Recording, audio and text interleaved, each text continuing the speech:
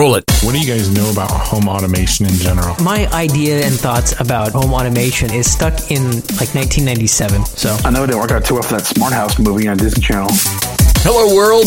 Welcome to the Church Mag Podcast, the official podcast of Church Mag, the home of church, technology, and all things geek. With your hosts, Eric Dye, Jeremy Smith, and Phil Schneider. Phil, who is sponsoring us this week?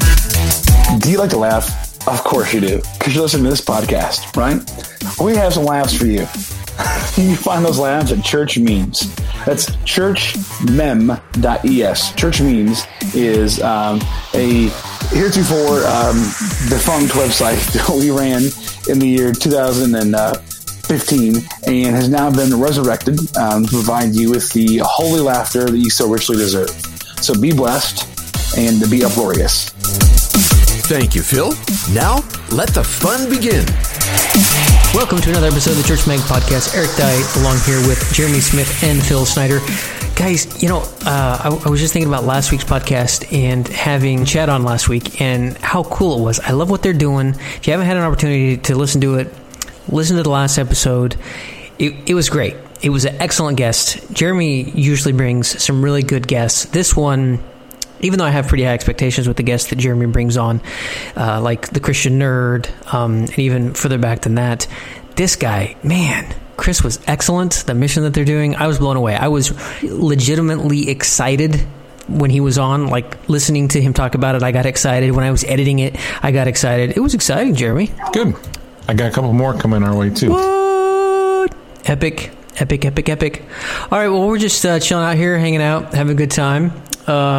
Before we started recording today, I did the usual classic Slack a few hours before and said, hey, what do you guys want to talk about? Because clearly I don't bring any ideas to this podcast. And Jeremy said... That is our MO. Jeremy said something about home automation or something, and I'm like, oh, snore, boring, whatever. And then... Sorry, Jeremy, that's what I thought. It's terrible, bad attitude. I know, I'm sorry. Sorry, not sorry. And you said something about that you had like an Echo Google Home kind of device. I remember seeing that on Instagram or Facebook or some social media that you're on, not Twitter. And I thought, oh, that is really cool. Let's talk about that. So, yeah, Jeremy, let's talk about that. You got a new toy thingy? A new toy. Well, first of all, let me ask before we get too deep into it, what do you guys know about home automation in general? I know it didn't work out too well for that Smart House movie on Disney Channel. You are correct. The most I know about home automation is like, other than setting your thermostat to automatically go, but even things like lighting and, maybe draw your bath before you get home. Yeah. My idea and thoughts about like the wired home or home automation is stuck in like 1997. So I apologize. What happened and what was available in 1987 that you would know? Dude, I remember I was in Colorado Springs at the time. Yeah. And I remember seeing on the news, I think it was like Channel 9. You know Channel 9. Channel 9, obviously. Everybody knows Channel 9. KUSA. And true story. And they had a news special about the first smart home, or they might not even called it the smart home. It might have even been before the smart things that they called smart. And the whole thing was automated, where I think you called it on the phone. You didn't even use your smartphone, or you maybe did it from your computer. It's basically the whole gist was, hey, I'm leaving. Maybe that's what it was. You call from your cell phone in your car and basically tell your home that you're going to be home in 30 minutes or 45 minutes or whatever. And when you got home, like your lights would be on, the temperature would be good, the fireplace would be lit, a bath would be drawn, like, the coffee maker kicked on. I don't know, just like all these kind of nutty-ish things. The music was on, kind of a thing. And it was like, ooh, the future. This is the Jetsons, but really not the Jetsons because we don't have Rosie. Until we have Rosie, the Jetsons is alive. Hey, question. So on that system, when you called your home and told them to do something, how freaked out would you be if your home didn't answer and you got call waiting? You're like, who else is he calling? Yeah. And I see what you did there, call waiting.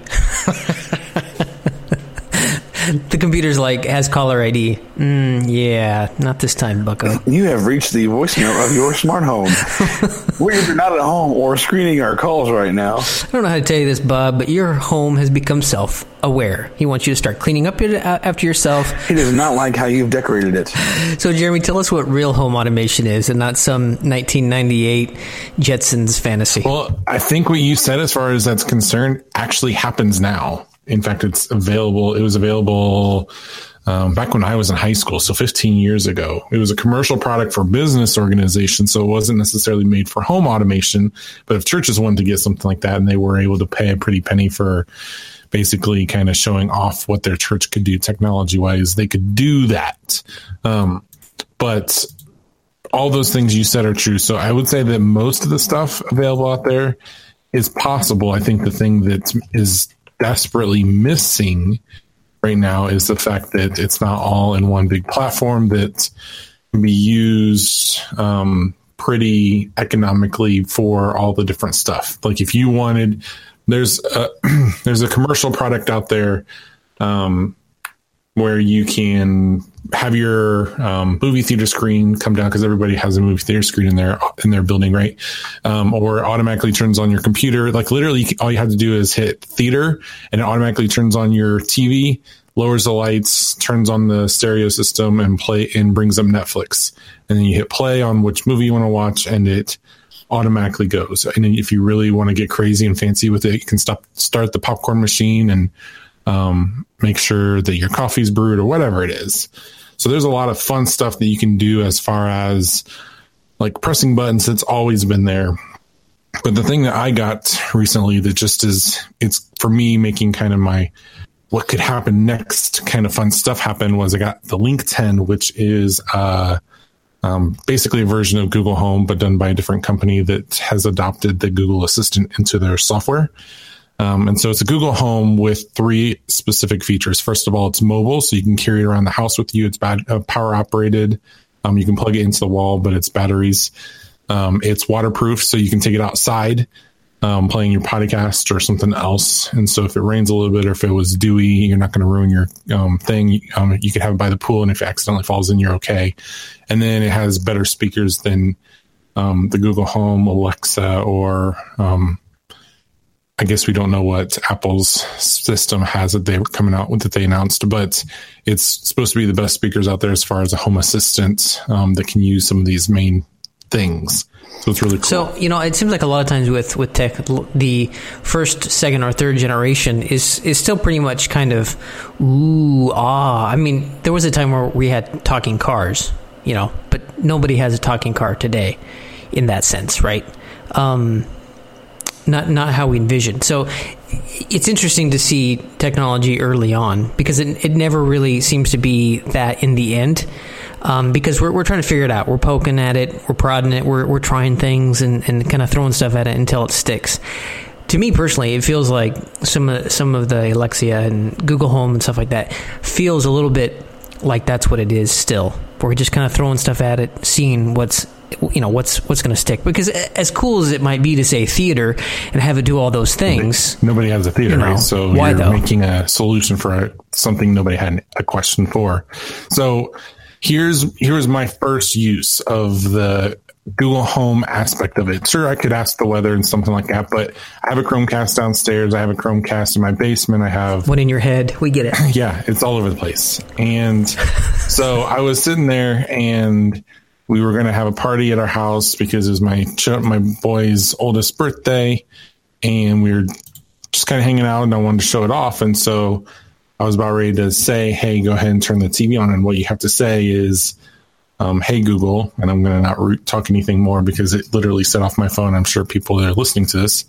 Okay, enough time, so goodbye. And then I would say, play my children's show on YouTube TV on the living room TV, and it automatically played it. And you can pause it, you can stop it, which, again, all this functionality has kind of been there. I had an Xbox, I had the Kinect system, and we could do all this, but it was only for the Xbox, whereas this system is Google Assistant, so you can kind of throw it anywhere you want, wherever you put a Chromecast device or any other kind of device that works with it. And so it's really cool that it has a little bit of automation, and then you connect your Hue lights to it, you connect your Internet of Things, where you make a if this and that command that actually controls it. If you watch a lot of different people online, there's one demonstration that I got to see that someone had shared with me. There's a website called Rooster Teeth. And the guy that was doing this vlog series had done a vlog where he showed off his home automation, where he wakes up in the morning and he says, "Okay, computer," because that's his trigger word for it. And he says, "Good morning." And when he says good morning, it opens all his window blinds, it gets the coffee going, it turns the lights on in his room, and it says what his calendar is for today. And then when he goes downstairs, he's doing stuff, and so there's just all these little commands that he has it going for himself while he's operating his day that he's set for himself. So that's all really cool. Like I totally get it. Like that's really nifty. And if I had, if I had the expendable income to do that, that would be an interesting thing to do, right? My curiosity is what the ROI on it is. Like, I'm curious to I mean, you have it. It does not surprise me. I think it's awesome you have one. I mean, this isn't negative pushback. This is a legitimate, what's the ROI on this? Which also, let me be clear, my wife is the one that picked these out. It wasn't me. So just so we're... Okay. You hear that, everyone? If you listen really closely, you can hear Jeremy's wife under the bus. No. It was me saying, no, we don't need this. And then she's like, well, this will be a Valentine's gift for us. I'm the tech person, not her. What is she doing? She's out teching me. That's hilarious. She's the tech.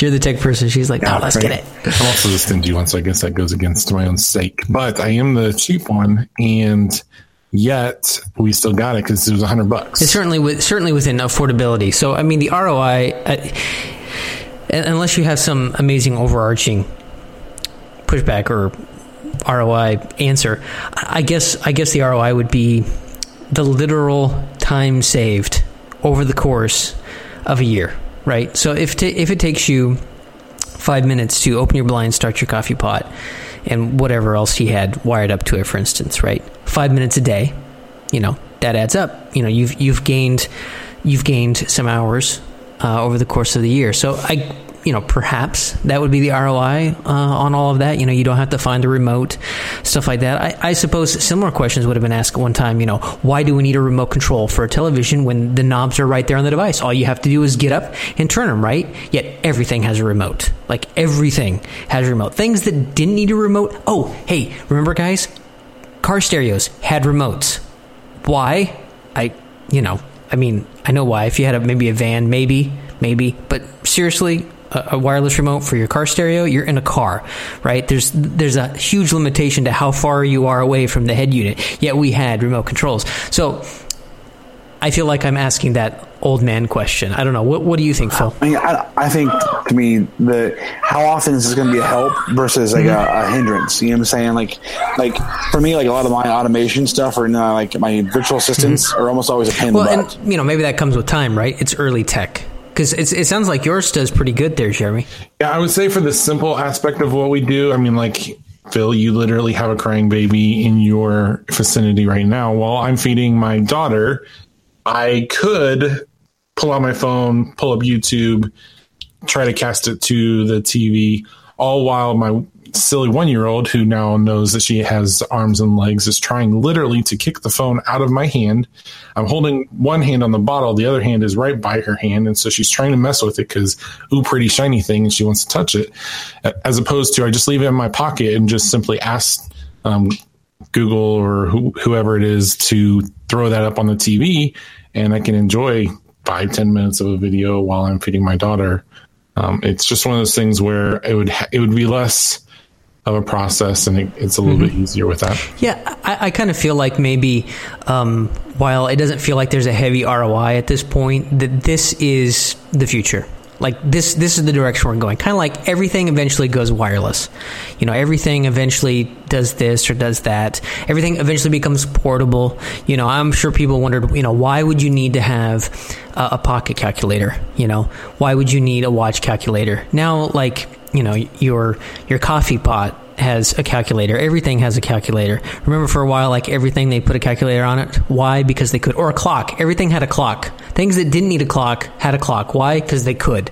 And I feel like that's kind of where we're headed with this. You know, it's not something that has a huge ROI per se, but it is the direction that we're going with user interfaces. It's kind of like with touchscreens. People say, you know, I have to have a keyboard. I'm a kind of person that I need to feel the keyboard. But as I watch my kids use a tablet and type as fast as I do with a keyboard on a touchscreen, I am faced with the reality that these things are changing and evolving quite quickly. And it isn't necessarily is this better, should we do it, as much as this is just the direction we're going. And voice command, voice control seems to be where we're headed. Well, I will also say that I think that automation doesn't necessarily even have to be an active aspect, though it can be. I think it's going to need to be at some capacity. If you really think about like Star Trek or something, there is an active component to it, right? Maybe some point we'll get to a place where we can just simply ask Google to make us lunch. We'll make it for us. Yeah, I saw a thing online. Maybe it was Reddit. They had, what was it? Dang it. I forget it was Amazon or if it was Microsoft. I forget who it was, but they basically wanted to see if they could get their automated bot to have a conversation, like small talk conversation with a human being for 30 minutes. And if memory serves me right, it either lasted 30 minutes or it ended up going 45 minutes. It was able to have a small talk conversation with another human. Like, you know, it asked you a question and you would talk back and forth. It was small talk, just like you would do, you know, casually with somebody before or after church. You know, you have a small window of time to talk to somebody, you kind of shoot the breeze. And they were able to do that with AI, right? And what I found interesting about that is how that connected with last week's episode with him talking about their Valentine's analytics, where they found that people are very lonely. And I thought, oh my gosh, here we have a world that is so isolated. Everyone is so lonely. And now we're going to have technology to help meet that self-created need of being lonely. Like you could have small talk with AI. I don't know, a little off topic, but interesting. But okay, I've not watched the movie Her, but doesn't that just really intensify the loneliness that we have to, you know, we have to create some sort of subordinate and weaker thing in order to find ourselves. That feels like a wormhole that we'd fall into in order to find ourselves climbing out of again. And I think, and I think too, I feel like 1 out of every 4 innovations goes nowhere. You know, and like Google Glass went nowhere, and maybe next year or two we'll see it resurge in some sort of newer form that makes a little more sense. But I feel like every other major innovation, everyone's like, "Oh, this is the next new thing. We need to learn this." And churches should begin figuring this out, because you're right, Eric. There's times like, you know, keyboards are going away slowly. You know, that's going to happen. But you know, some things like we are so quick to try and learn the new thing that we forget the fact that, you know, most new things, or not most new things, but many new things die. Yep. I agree. And I think that there's people out there that test those things, and I love them for that. But then there's people out there that would also push that maybe you as a church need to be doing this yourself. I have a bit of an issue with that, because I think that a lot of churches don't know what they want. At this point, the home automation for a church, I think, starts with security. It goes into the internet. And then I think it goes from there. I mean, one thing that I can think of as far as automation in general is like the Wi-Fi stuff. Right now you have a router and it gives you an internet signal as long as you have a password, unless you're silly and you don't put a password on your Wi-Fi. Never do that. Ever. But I know that some of the newer versions that do mesh networking out there have some great options for people that want to do more dynamic internet for their company, for their ministry. And so I know Google, this is not a company solution. It is an individual solution, but I have Google's, I'm all in with Google stuff, but I have Google's Wi-Fi. And with it, I literally did this right after my children's birthday party. We had a babysitter, and they said, "Hey, what's your Wi-Fi password?" And I'll set it up. I literally said, "Well, what do you want the password to be?" pulled my phone up, set the password for the guest, and then 2 seconds later, they had their Wi-Fi set up as a guest password. And you can automate it so that certain people's phones lose Wi-Fi access at a certain time. So you could set it up for your church where everybody that's in attendance for your church can just have access to the internet. Maybe you make it the title of the sermon as the password. And then at the end of the service, the Wi-Fi kicks off, and so then everybody would just have to leave. It's not like you're going to have someone hanging out in your church's parking lot using your Wi-Fi Saturday to Sunday. I feel like if you had the time and money to set that up, you're smart enough to know how to to log into your modem settings and clear off all users. Yeah. But I guess some of this, the way I see it is, if you can save time here and there, that, one thing that we often will have a shortage of is volunteers, right? So if you can have something like that set up relatively easily, right? Or maybe somebody in your area is able to set it up for several churches, that could be a real benefit. You were talking about the home automation, and I thought of a possible thing that a church tech team might be able to do, and that is set up your lighting that way. So the pastor, right, from the pulpit could be like, you set up a custom name. So you could, if you did like church tech team, right? Church tech team, dim the lights. And then it would that'd be like pretty cool, right? Then you wouldn't need to have somebody having to run around hitting all the lights or coordinating it with ushers. I mean, and it isn't like we're trying to be high tech or trying to be this or trying to be that, but it is curious to think about as far as being efficient within the church and our volunteers. Maybe if it's one less person to worry about manning the lights, would be one more person that you could help people find a seat or be friendly to new guests or whatever. So, it's saying no to one thing so you can say yes to another, right? Or, if this is the way of the future, which clearly it is, it's just part of the natural evolution of things. And the church, so often we're in the back seat or further back with all this stuff. So it's kind of nice to see that, if we have people in the church that are into this thing, who are into setting up maybe some church home automation, if you have somebody in your church interested in doing that and you have the funds or you're able to pull it off, why not? To say it's the next best thing and you need to do it and everybody jump on board, kind of hive mentality, no, please don't. So, okay, we've said before how not every church needs to be streaming, right? So, right, exactly. Okay, so I feel like, though, we're talking on both sides of our mouth, though. If we're mentioning this as a possible scenario, I feel like... But I think it is a possible scenario. I mean, to me, it goes like, to me, it's like body to body. It just depends. I think that there's a difference. I think that live streaming is probably a 1% mentality. I think that home automation is something that will eventually come. I think they will be... Personally, I think it'll be as commonplace as smartphones at some point. And like, if you didn't have it, you would be considered kind of in the dark ages. I think individuals and businesses will treat it a lot differently. And so I think ministries will probably fall somewhere in that spectrum of things. But I think right now the cost is probably too prohibitive. The security is totally ineffective. And at some point, we really have to have kind of a cohesion. It can't be just everybody throws something at the wall. And like you had said, Phil, 1 in 4 things works. It needs to be something where everything you're putting out works.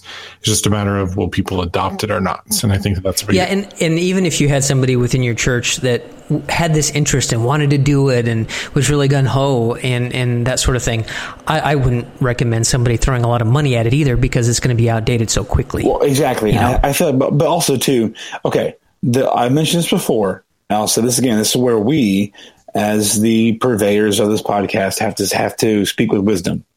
There's some people out there who will hear us say something about this and think, "Oh, that's the next new thing. If I'm the cutting edge, I gotta get that."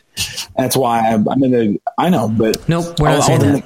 Yeah, I'm hear you say. I'm glad you brought that up, Phil. This is not the cutting edge thing. This is not the latest thing. I think it will eventually be the next big thing. I don't know when, and I don't think it's there just yet. And we're not required to do that. Bleeding edge is not the goal. Well, my goal is for us not to be so far in the dust, so backwards, so not being efficient and just really thinking through, what is the best for the church family. That's where I'm at. I'm not all one way or all the other. I'm really interested in the balance. It's kind of like the VR thing. Let's say you've got some people in your church that are super into creating VR experiences, and they were like, we want to do this VR stream thing for the church. If it's not going to cost the church anything, like, go for it, man. But is it the next bet? Is it the next thing? No, it's not. So, okay, let me throw out one thing I think we can use to kind of wrap this up then, okay? It's like, you said we're not the bleeding edge. The bleeding edge bleeds. It suffers. It dies a little bit. And there's a cost, there's a sacrifice to being an innovator, to moving forward. There's a cost to that. And not every church is equipped to pay that cost. So why would you needlessly throw yourself in that boat? Before we start seeing which churches getting home automation stuff, let's see. I like to see some churches get better at mixing their sound, so there doesn't sound like a hot dog turd. I like to see churches get better at their on-screen graphics or their social media. Stop retweeting the GOP from your social media, your church social media account. Figure out your crap in every other area, and then go buy an Alexa or whatever Jeremy buys. I would say that I don't want it to be innovation for innovation's sake. Push it back in my pushback. Look at this guy. Yeah, I know, right? So I would agree with that, especially with budgets being tight. And I think right now at least in America, we're in an economic upturn, but that's going to probably not last long if the economy does as the economy does. And so pretty soon we're going to be a little bit more of a hardship financially. And so we'll have to penny pinch again. But I do think that the economy is down. Like giving is down. Church giving is down nationally. I think that at some point the automation is going to become something that it's more financially reasonable to do that. So if you're a church that needs to be focusing elsewhere because what you're doing is just not effective, that's okay, because the market will take care of itself. I think it's almost probably Amazon will be the one that wins all of these wars, but it'll be an Amazon situation where it's just cheaper to do it as opposed to not do it. And so it'll become something that is eventually there. We just kind of have to wait for it to happen. I think my final takeaway is something that we've talked about before, and that is, what is the goal? What are you trying to accomplish? And does it get you to that goal? Yes or no? And that really should be the catalyst for all that you're doing. Send us an email, subscribe, and search for previous episodes of the Church Mag podcast by visiting Church Mag online. You'll find a link on our main menu. Go to churchm.ag. That's Church Mag. And while you're visiting Church Mag, send us a message and be sure to subscribe to the Church Mag podcast so you can receive an early release of the new show every Friday. We don't do that for just anyone. The Church Mag podcast is proudly hosted on Buzzsprout.com.